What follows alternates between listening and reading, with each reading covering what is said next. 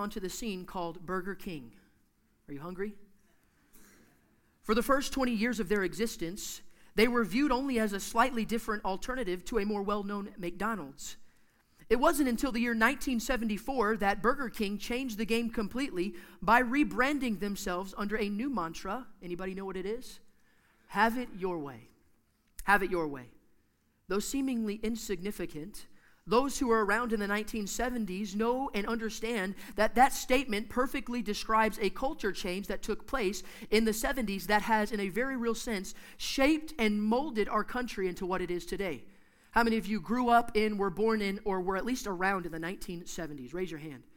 So you understand that Burger King got it right. They got it right. There was something that took place and something that happened in the 1970s where that statement, have it your way, definitely identified what the culture was trying to do. Matter of fact, as I was researching and I was looking into this, I found that they spent thousands of dollars and paid development and paid advertising agencies. They paid them a lot of money to do the research on the culture and really stuff that had nothing to do with restaurants or food, the food industry or business. It was just simply, I want to know what the culture thinks, and we're going to use our new mantra to shape and captivate a culture change, and we're going to use it for our benefit.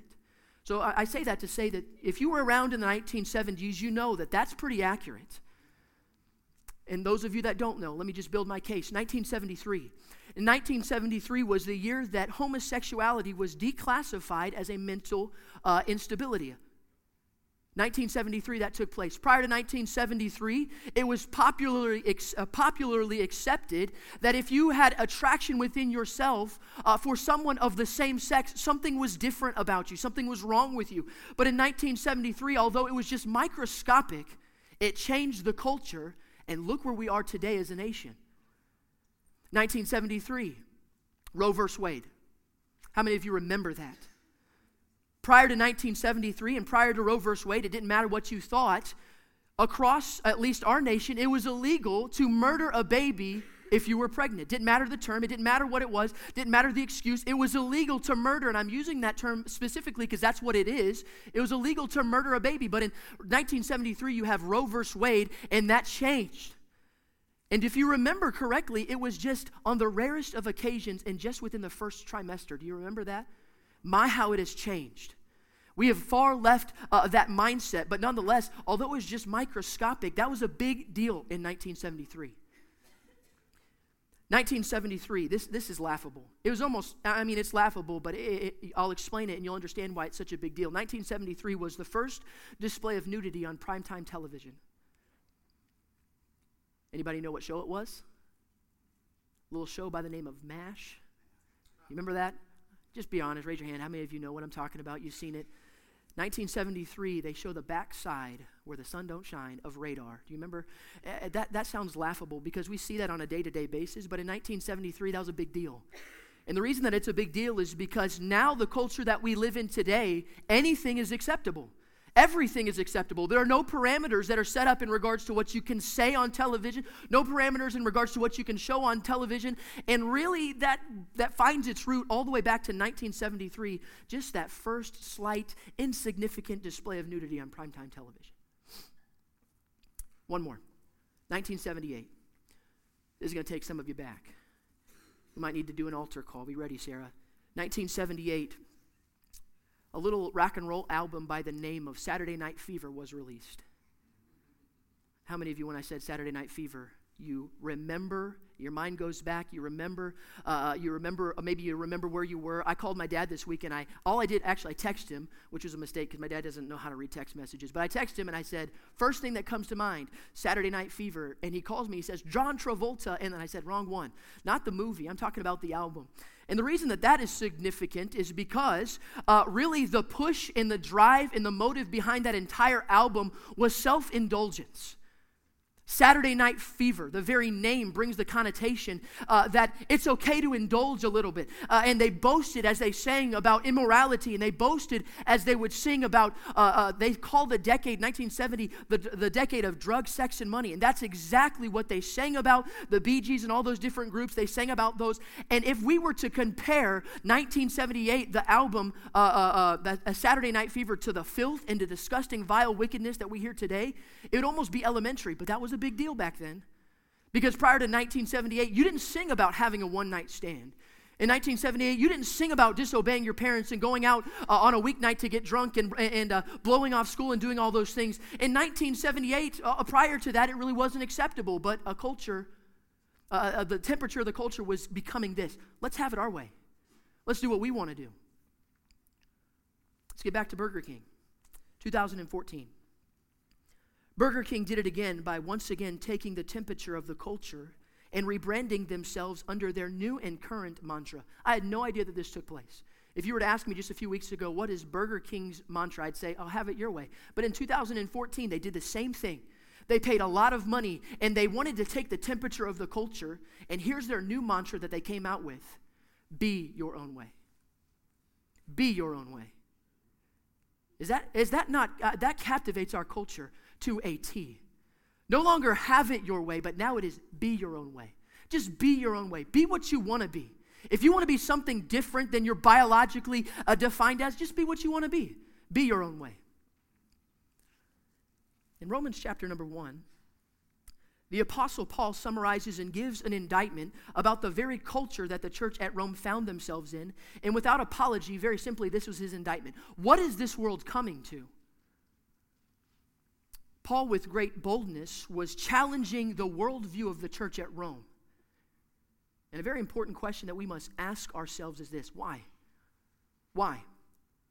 Why did he feel the need to challenge the worldview of the church at Rome? After all, these are God's people that he's talking to. In this letter that he's writing, he sends it and he's challenging the worldview of supposedly God's people. Why did he feel the need to ruffle the feathers of the church at Rome? Very good reason. And it's found in verse number 18 of our text.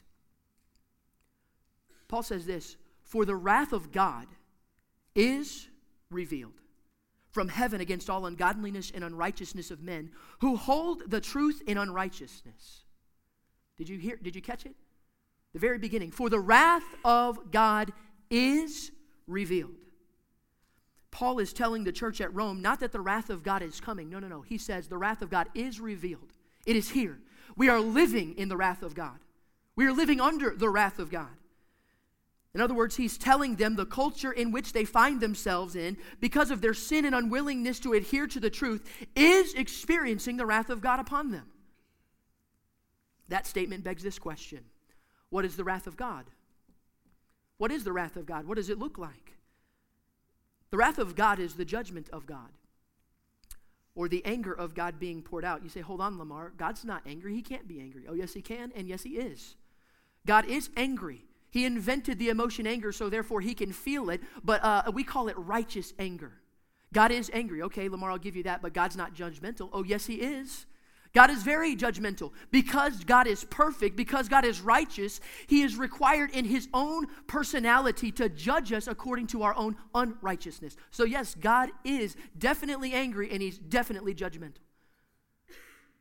I could say it this way: God is petty and judgmental. God is petty and judgmental. He is.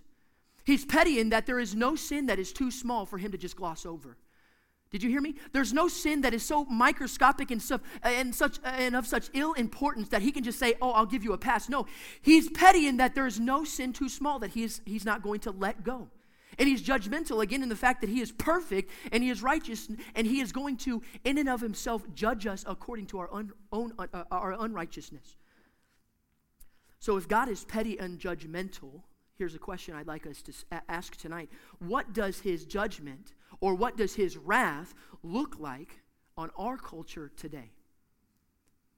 It's a good question. What did it look like in Paul's day? Verse 24, we read it together. Wherefore God also gave them up. Verse 26, for this cause God gave them up. Verse 28, And even as they did not like to retain God in their knowledge, God gave them over.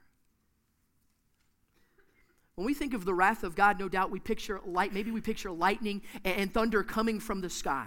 You know, or maybe we picture things like natural disasters like hurricanes and tornadoes and floods and so forth. Or maybe we even think of things like famine and economical deficiencies and things like that. And although a mighty and a righteous God such as ours has the capability to be able to administer such judgment upon mankind, I believe that God's judgment looks a lot more like this. Okay, have it your way. Have it your way. God gave them up. When I was just maybe 8, maybe 9 years old, there was a little restaurant that was down the street from our house. It was called Wings and Things. Not Wings and Things, Wings and Things. And you'll never guess what they served. Wings and Things. And just to tell you a little bit about the restaurant, we'd walk in and you know the little cream-colored grade that they'd have just in the corner that they're required to show on the front glass, the grade A, B, and C? They always had a C. And I didn't know what that meant until now. Now I understand. The C means they don't care. They don't care. They got a C. They don't care. And there's a good reason why they didn't care is because they weren't part of a chain. They weren't part of any kind of chain of restaurants. They were just a locally owned place. But we go there because they have great wings and they have great things. And so we went, and I can remember I was probably 7 or 8 years old, and I walked in, and we sat together as a family, and I was at the age where I was wanting to do everything on my own. I want to order by myself. And so the waitress came over and she came to me. I don't remember the terminology, but they had the hot, you know, the different grades of hot all the way up to the hottest. I ordered 10 of the hottest wings that they have. And again, this is Wings and Things. Buffalo Wild Wings, Wingstop, Wing Street, they require you to be 18 to try their hottest wings, or they make you sign a waiver. Wings and Things don't care about you. And so the waitress was going to give this 8-year-old boy 10 of the hottest wings, and my dad interjected, and he said, hold up, time out. What did he say? Well, sir, he ordered 10 of the hottest wings. No. Son, you don't need the 10 of the hottest wings. And I knew better than to argue with my dad, so I pleaded with my dad. Dad, I can do it. I can do it. I can handle it. I have an iron stomach, and I want hot. I desire hot, the hottest wings that they have. And amid my pleading, my dad finally said, okay, son. Have it your way. True story. You can ask my dad. That was when I was 8 years old. I'm 26 today, and I'm still suffering from the ramifications from eating the hottest wings that Wings and Things has to offer. Still have a pit in my stomach. Have it your way, son. I believe that in Romans chapter number 1, God has revealed his wrath upon a nation because of their sin. God's revealed his wrath upon a nation who is going their own way. He's revealing his judgment upon a nation who has no regard for the ways of God. And I want us to see what that looks like in our own culture today. What are the commonalities between the culture that Paul was facing and the culture that we are facing in Christian America here today? A few things I'd like us to notice in our text. If you're taking notes, number 1, I want us to see man's intentional self-determination. Man's intentional self-determination. This passage of Scripture shows us that God has revealed himself to all mankind. There is not a man, woman, boy, or girl that breathes the breath of life that God has not revealed himself to. God has demonstrated his love toward us, all mankind, towards all mankind through the death and burial and resurrection of his Son, Jesus Christ. So therefore, we understand and we know that God has revealed himself to man, but if man does not accept the revelation of God, that's not God's fault, that's man's fault. The Bible teaches us that man is intentionally self-determined to go his own way. Of man's intentional self-determination, I'd like us to notice just a few things quickly. Letter A, I want us to see the evidence of God's truth for man in our text. The evidence of God's truth for man. We find it in verse number 19 and 20. Because that which may be known of God is manifest in them. For God hath showed it unto them. For the invisible things of him from the creation of the world are clearly seen, being understood by the things that are made, even his eternal power and Godhead, so that, love this, they are without excuse. The beginning of verse number 19 gives us the first evidence. The first evidence of God's truth is our conscience. Pastor spoke of this just last Sunday morning. Our conscience. Because that, verse number 19, because that which may be known of God is manifest, what are those next two words? In them. For God hath showed it unto them, their conscience. Their conscience demands God's truth. I'm not talking about Jiminy Cricket. I'm talking about that inward feeling, that inward voice of reason, that inward sense of morality that we're all born with. Our conscience demands God, the Creator. Our conscience, even without prompting, demands a sense of morality. Again, that morality was placed there by God. Paul puts it this way in the next chapter, in Romans chapter 2, and verse number 14, he says this, For when the Gentiles which have not the law, look at this, for when the Gentiles which have not the law do by nature the things contained in the law, these, having not the law, are a law unto themselves, which show the works of the law written in their hearts, their conscience also being witness. Our conscience demands God's revelation. Not only our conscience, but secondly, of the evidence of God's truth for man, His creation. His creation. How many of you saw Mount Rainier as you were driving to church today? Beautiful. I would say this, those who live in the Pacific Northwest are especially without excuse, because we live in one of the most beautiful states, I believe, in all of the country. And as we drive down the highway and we see the evergreens, we see the mountains, we see the Cascades and the beautiful stars, it demands a creator. Verse 20, it says, For the invisible things of Him from the creation of the world are clearly seen, being understood by the things that are made, even His eternal power and Godhead, so that they are without excuse. God has placed our conscience within us and His creation around us. Why? There's a great purpose behind it. I am God and I am truth. I am God and I am truth. There's a conscience dwelling within us, even those who do not know God, that demands, I've read about missionaries going and talking to these Aborigines who've never heard of the gospel of Jesus Christ, they've never heard of God, but they come to the conclusion that this all came from something. Not only that, letter B, the embrace of God's truth by man. So we have the evidence of God's truth for man, our conscience and His creation.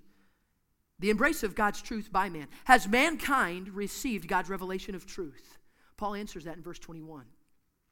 Because that, when they, read those next two words with me, knew God, they glorified Him not as God. So here's what Paul is telling the church at Rome, that God has revealed Himself to man, and the evidence is undeniable. They knew God. They knew God. The evidence is undeniable. It's present in our conscience. It's present in the creation around us. They knew God, but they glorified Him not as God. That's man's intentional self-determination. God's revealed His truth, but I am determined to go my own way. Number two, we see man's immoral self-deception. Man's immoral self-deception. What happens when man rejects God's truth? What happens when man's self-determination to deny the truth revealed by God for man leads them to reject God's revelation? Paul tells the church at Rome that rejecting the revelation of God's truth to man will lead to, letter A, selfish indifference. Selfish indifference. 21 again, read with me. It says, Because that when they knew God, they glorified Him not as God, neither were thankful, but became vain in their imaginations, and their foolish heart was darkened. Paul tells the church at Rome that the first step in man's immoral self-deception because of their rejection of the truth of God is this: selfishness. Selfishness. They become consumed with themselves. Because that when they knew God, they glorified Him not as God. Sad three words: neither were thankful. Self-centered. Not only that, but they become indifferent towards the things of God. They become indifferent towards the Word of God, but became vain in their imaginations, and their foolish heart was darkened. Because of this selfishness, it gleans a total disregard for the words of God. God, I understand that that's what you say in your word, but that's not my way. I understand that that's what you've revealed to man, but that's not the direction that I want to go. Paul tells the church at Rome that rejecting the revelation of God's truth to man will lead to selfish indifference, but not only that, it'll lead to this. Letter B, sophisticated ignorance. Sophisticated ignorance. Verse 22, I love this. It says, professing themselves to be, look here, professing themselves to be wise. Professing themselves to be wise. They became fools. Does that not describe our culture? Does that not describe Christian America? Professing themselves to be wise, they became fools. Our culture has confused being smart with being wise. They think that they're the same thing. Our culture prides themselves in their academic accomplishments, but the fact that they think that being smart and being wise is the same thing proves the immaturity of our nation today. There is a difference, in case you didn't know, between being smart and being wise. I've met a lot of dumb, smart people. I have. I've met a lot of dumb, smart people. This week I was on Facebook, and there's a page that I follow called Worship Leaders Plus. Some 20,000 worship leaders, and 90% of them are not from our movement. But nonetheless, I like to follow the page, and I kind of like to keep up with what they're doing and so forth. Thousands of posts every single day. And I looked at a post, and I'm not going to share the content of the post because it was actually very inappropriate. But what they posted was along the lines of, he was struggling with acting upon a fleshly desire for someone of the opposite sex. And so he put this out there for all to see. And I don't know if you're like me, but I like to get on Facebook and look at comments rather than actually the post itself. Any drama queens? You're a liar if you don't agree with me. I like to read the comments. I like to grab a bag of popcorn and eat and see what people are saying about whatever is on Facebook. But nonetheless, he posted this, and it was posted 1 hour before I saw it, and there was 192 comments. Tons of comments. So many comments that the actual admin got on the page and disabled comments because they didn't want to create a bunch of drama and a bunch of backlash. And so I just went on and I began to read. And the farther and farther that I began to read, the angrier and the angrier I became. Because the advice that they were given, this is church leaders. These are people that they call themselves church leaders. They claim to be servants of God, and they're giving this advice. And here was the popular advice that the 9 out of the 10 people were giving. Oh, he just needs to get married. He just needs to get married. He's struggling in and of himself with this lust and this desire for someone of the opposite sex. And the advice that these Christians were giving him is he just needs to get married. So contrary to the teachings of the Word of God. And then a lot of them said this: he just needs to get married because studies show, fill in the blank. Professing themselves to be wise, they became fools. Paul says it this way in 2 Timothy chapter 3 and verse number 7. Ever learning, but never able to come to the knowledge of the truth. Ever learning. Oh man, ever learning. They desire to be educated. They're following after the academics. They're studying and they're doing all those things. Ever learning, but never able to come to the knowledge of the truth. I have just one son. And I've got one on the way. Hopefully in a couple of weeks we'll find out that it's a girl. But I'm becoming more and more convinced as I look at the culture around me. And my persuasion was not necessarily at this extreme, but the moment that I brought life into this world, my perspective changed in regards to America today. And here's what why my perspective changed, is because I'm scared to death of raising my children in 2019. Scared to death. Because we have a lot of people that profess themselves to be wise, but they are so far removed from the truth. By the way, parents, let me just put this little plug in. If you promote a textbook over this book, don't be surprised when you raise children that are sophisticatedly ignorant. Didn't get a lot of feedback there. Don't be surprised when you promote studying for a test on Wednesday night at the expense of coming to Amped and being taught the Word of God. Don't be surprised when they're 18 and 19 years old and they're going off on their own and they decide to depart from the church, depart from this Word, and pursue after an academic education. I'm not condemning an academic education. As a matter of fact, a lot of the times we treat it like it's got to be one or the other. That's so contrary. I believe that the biblical principles that we would follow if we adhere to the Word of God is going to complement the pursuit of an education. But I can tell you right now, we're raising a generation of young people who are sophisticatedly ignorant. Paul tells the church at Rome that rejecting the revelation of God's truth to man will lead to selfish indifference, sophisticated ignorance, but not only that, it will also lead to this, letter C, shameful idolatry. Shameful idolatry, verse 23. And change the glory of the uncorruptible God into an image made like to corruptible man, and to birds, and to four-footed beasts, and creeping things. Skip down to verse 25. Who changed the truth of God into a lie, and worshipped and served the creature more than the Creator.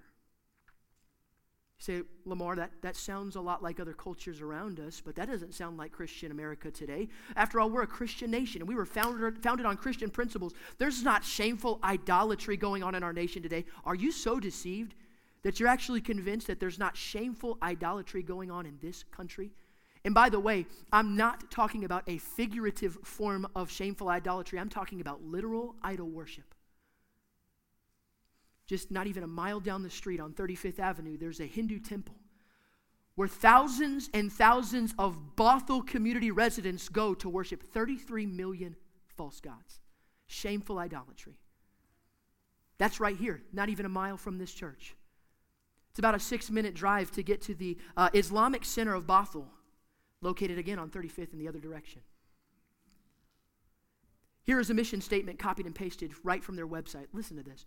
Reaching out to all humanity to serve and engage Muslims by promoting the progressive values and teachings of Islam, to advocate interfaith harmony in a multicultural environment and in advocation with the Quran. To promote Islam as the true religion by means of engaging good conduct and good behavior towards all members of our surrounding community.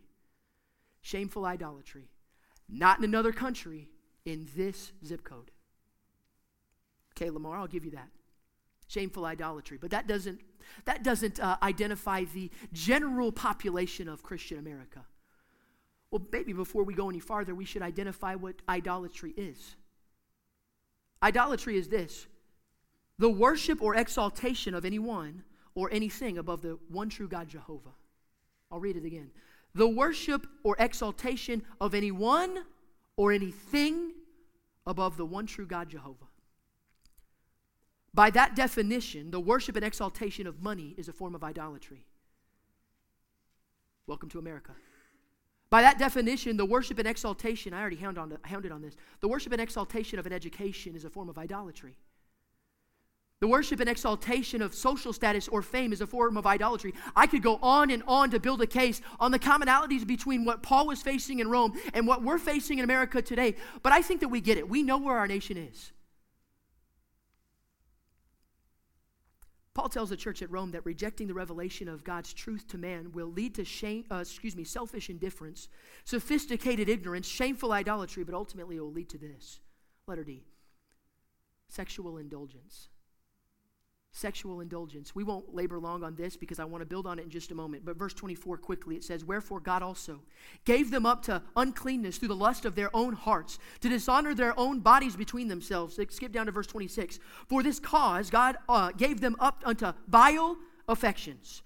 For even their women did change the natural use into that which is against nature, and likewise also the men, leaving the natural use of the woman, burned in their lust one toward another, men with men working that which is unseemly, and receiving in themselves that recompense of their error which was meet." We know where we are as a nation today. That verse. Sexual indulgence. In the world, yeah. What about in the church? Oh, Lamar, come on. I would agree with you that, man, our nation is messed up, but our churches today, surely we don't face sexual indulgence in our churches today. How many of you have ever heard by a man by the name of Clayton Jennings? Clayton Jennings? Not a lot of people have heard. Good for you. Clayton Jennings is a modern-day preacher, and I use that term lightly, but that's what he's referenced as, a modern-day preacher. They call him the modern-day Billy Graham. And he preaches to millions across the world, not just our nation, but millions across the world, has thousands of followers on Instagram, thousands of followers on Facebook. He has a website, he has a video blog. Just the other day, he posted a video and he had some 300,000 views within the first 24 hours. This guy's popular. And this is a direct quote from one of the videos that he released this week regarding homosexuality in the church. Listen to this. "This is my message to every gay person. This is my message to every bisexual person. God loves you, and it doesn't matter what anyone else says about you. God accepts you as you are." He got it halfway right. He said, God loves you, and I want to be careful because God does love every man, woman, boy, and girl. Doesn't matter of your life choices. But he got it very wrong when he said, God accepts you as you are. All right, Lamar. We're coming closer, but I still would disagree. It's popular in the modern day Christian movement, but not in independent fundamental Baptist churches. Surely sexual indulgence is not popular in this movement, or maybe I could say it this way, in this church. I could use an illustration at someone else's expense, but how about I use an illustration of the person that's talking to you? Not even 2 Sundays ago, pastor was preaching on a Sunday morning, and there was someone here, and they've come to our church a couple of times, and they have someone in their family that's struggling with homosexuality, and pastor got up and he was preaching, and pastor began to preach, and he honed in on homosexuality. I was sitting right here with my wife, and as he began to hone in on sexuality, my dirty, rotten flesh inside of me popped up, and it said, no, pastor, not today. Of all days, not today. Shame on me. Maybe I'm the only one that's ever come to that persuasion, though. Or have we become desensitized to sin? Oh yeah, we still hate it as long as it's not talked about or preached against. Again, that's where we are as a nation today. That's where we are as a church today. Paul tells the church at Rome that rejecting the revelation of God's truth to man will lead to selfish indifference, sophisticated ignorance, shameful idolatry, and eventually sexual indulgence. So again, we have man's intentional self-determination. I know God's truth, but I'm determined to go my own way. We have man's immoral self-deception. Again, that selfish indifference, sophisticated ignorance, shameful idolatry, and sexual indulgence. Number 3, man's inevitable self-destruction. Man's inevitable self-destruction. Paul tells the church at Rome that rejecting the revelation of God's truth to man is a one-way trip to self-destruction. What does it look like? Letter A nation becomes sexually deviant. A nation becomes sexually deviant. How so? Number 1, a sexual redefinition. A sexual redefinition. We won't read it again, but we read about it in verse number 24 and 25. Paul tells the church at Rome that an indicator of a nation becoming sexually deviant is when they begin to redefine what God has already revealed. Paul is telling the church that a nation that has turned its back on the will of God will begin to redefine the things of God, and the area of sexuality is no exception. All right, God, good for you, but that's not our way. We live in a nation today that mocks the idea of celibacy before marriage. Mocks it. If you go to public school, you know exactly what I'm talking about. The idea that you would refrain from sexual activity until you're married, they can't comprehend it. Why? Because they've redefined sexuality. The idea that a man would only engage in sexual activity between his wife and not indulge in self-fulfilling gratification through the lenses of the fantasy world of pornography is almost unheard of.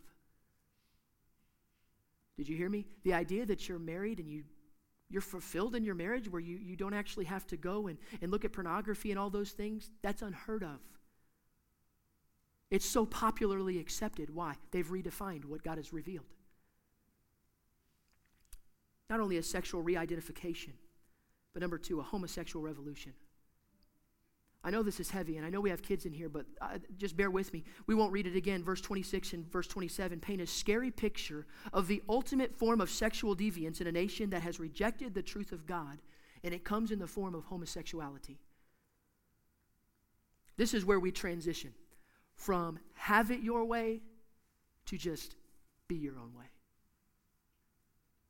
Paul tells the church at Rome that an indicator of a nation becoming sexually deviant is when they begin to redefine what God has already revealed, when they begin to revolutionize what God calls vile affection in verse number 26, and that leads to the last indicator of a nation that has become sexually deviant. Number 3, a reprobate mind. A reprobate mind. Verse number 28, it says, and even as they did not like to retain God in their knowledge. Stop. Listen. And even when they did not like to retain God in their knowledge, God gave them over to a reprobate mind to do those things which are not convenient. A reprobate mind, what does that mean? A reprobate, we use that term fairly often, I feel like, in our vocabulary, but we really have no idea what it means. A reprobate mind means this: an unprincipled person. Unprincipled, meaning in themselves they have no principle. In other words, they have no sense of morality whatsoever. So here's what Paul is saying. First, they'll change what God says about sexuality. That will lead to a revolution of homosexuality, and eventually all senses of morality will be completely removed. All parameters of sexuality will be completely removed. Time out, Lamar. We're messed up, but we're not there. Surely, even the world understands that there are parameters set up in place as far as sexuality is concerned. I'll give you that, yes. But we are fastly departing from the area of, in regards to the area of sexuality, we are fastly departing from any parameters set in place. I don't want to be graphic, but I believe that we are maybe a decade away. This is what we're going to face in our churches and in our families. I believe we're a decade away where all parameters of sexuality will be completely removed and all sexual preferences will be accepted. All sexual preferences. You fill in the blank. That's a pretty big accusation, Lamar. On what grounds? Romans 8:28. And even when they did not like to retain God in their knowledge, God gave them over to a reprobate mind, to do those things which are not convenient. Paul tells the church at Rome that an indicator of a nation becoming sexually deviant is when they begin to redefine what God has already revealed, when they begin to revolutionize what God calls vile affection, and that leads to a complete removal of all parameters of sexuality as God gives them over to a reprobate mind. Okay, nation, have it your way. The wrath of God is being poured out upon a nation that has rejected the truth of God. What does this self-destruction look like? A nation becomes sexually deviant. Quickly, letter B. A society becomes socially disillusioned. A society becomes socially disillusioned. Verse number 29, it says, being filled with all unrighteousness, fornication, wickedness, covetousness, maliciousness, full of envy, murder, debate, deceit, malignity, whispers, backbiters, haters of God, despiteful, proud, boasters, inventors of evil things, disobedient to parents, without understanding, covenant breakers, without natural affection, implacable, unmerciful. Welcome to America in 2019. We are living in a society that is socially disillusioned. What do you mean? We have no idea how to function. We have no idea how to function as a nation. Right is wrong and wrong is right. Up is down and down is up. We have come so far from the just little blimp on the radar in 1970. We've vastly departed from that mindset. And we have revolutionized every parameter, every guideline, everything that God has placed in His Word. That's where we're living in Christian America in 2019. In 2019, we are now having the discussion on whether or not it is murder to kill a full-term baby in the womb. Full-term, 1970, just in the first trimester and on the rarest of occasions. But just a few months ago, in several of the states that make up Christian America, they voted that you can now go and you can murder the baby the day of, as long as it's still in the womb. That's where we're at as a nation. In 2019, we are now having the discussion on whether or not it is considered insanity to say that someone who was born a man must actually be a man, and someone who was born a woman must actually be a woman. Don't say that. That's not politically correct.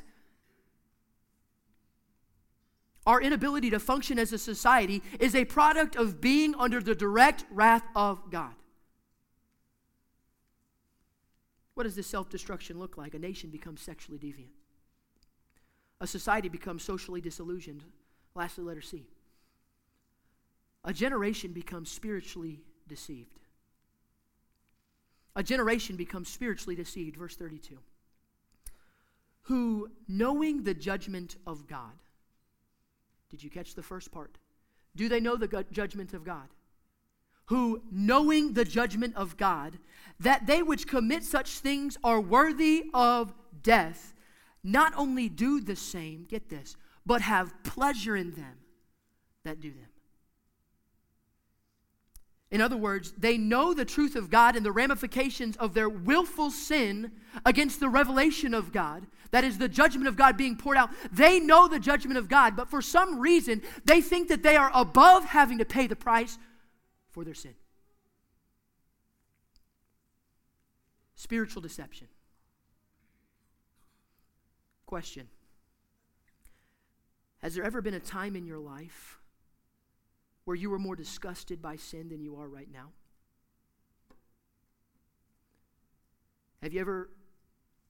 Have you become desensitized to wickedness? Does sin still bother you like it used to? Has it ever bothered you? Paul tells the church at Rome that the world around them has a self-determination to reject the truth of God, leading to their own immoral self-deception and ultimately their inevitable self-destruction. Paul tells the church at Rome that the world is messed up.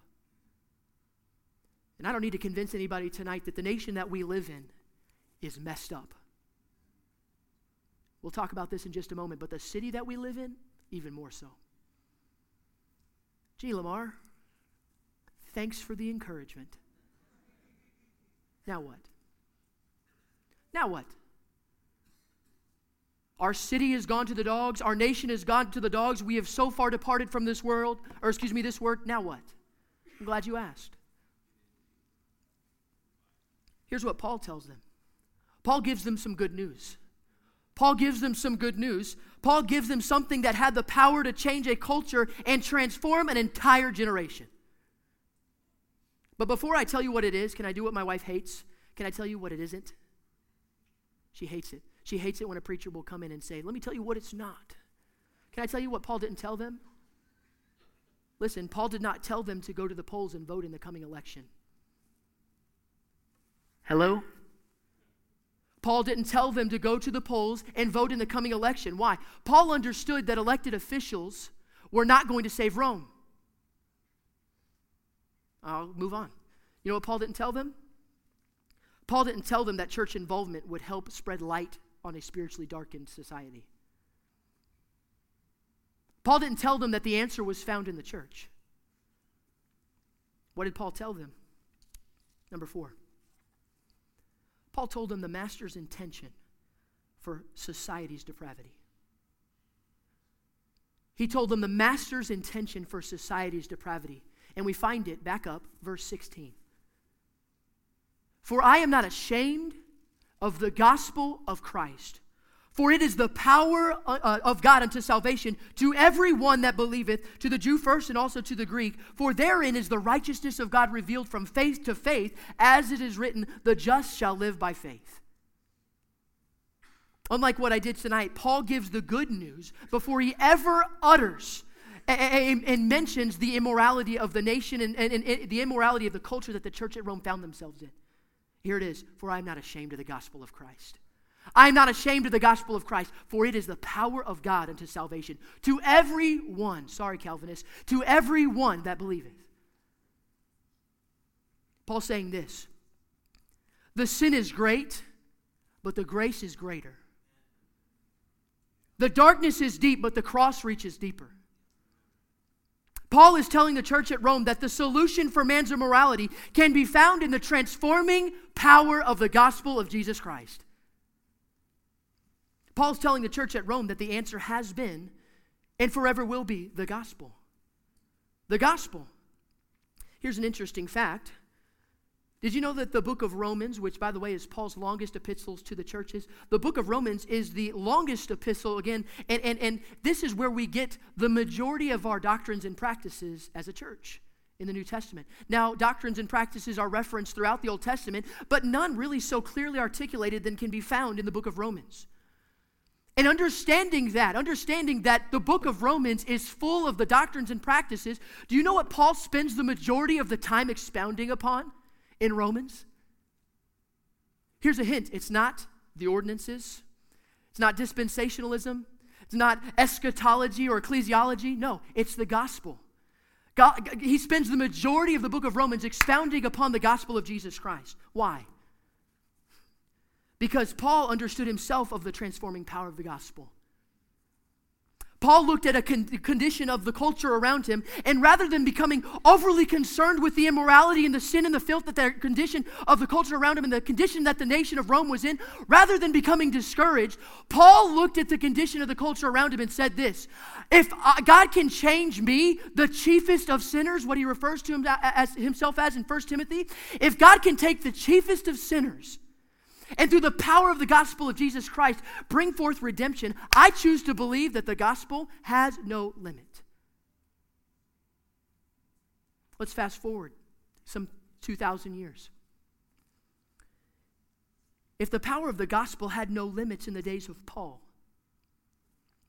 I choose to believe that the gospel can take a society as twisted and demented as our nation today and transform the lives of those who cash in on the master solution for man's depravity.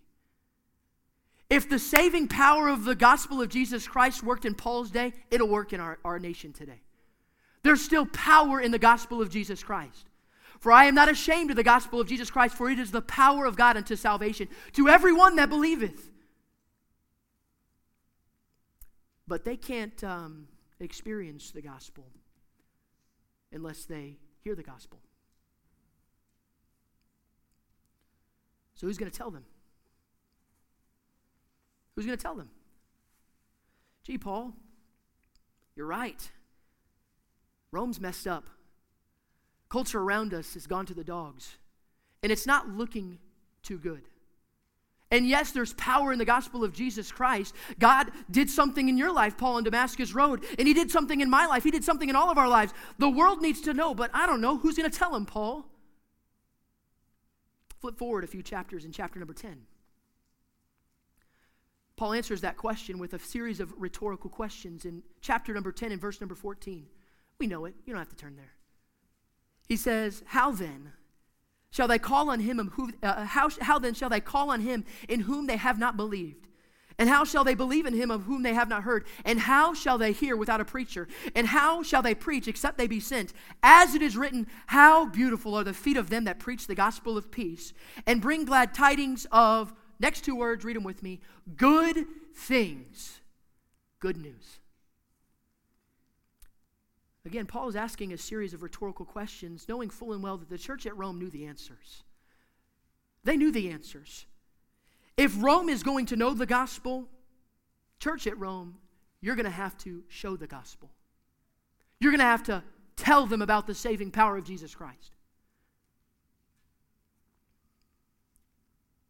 Woodland Valley Baptist Church, we're living in one of the darkest cities in our nation. Seattle is a breeding ground for immorality, idolatry, and despair.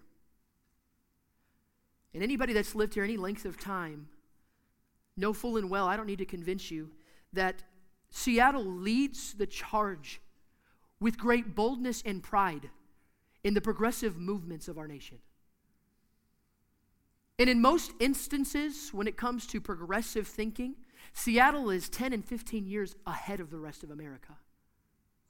We are living in a spiritually darkened city. So we have one of two choices.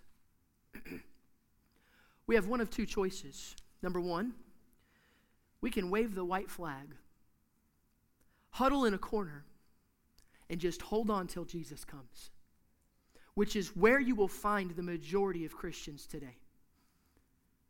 Just holding on till Jesus comes. Not going to share the gospel, not going to tell the good news, not going to tell the saving power of Jesus Christ. We're just going to hold on till Jesus comes. And you know why they do that? Because we don't want to get any of the dirt on us. We don't want to get infiltrated into the world because we might get some of their dirt on us.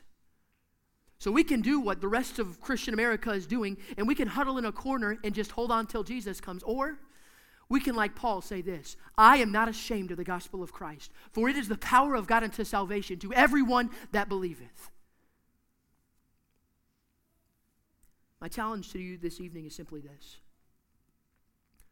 let us be faithful to boldly proclaim the saving power of the gospel of Jesus Christ across the street and around the world.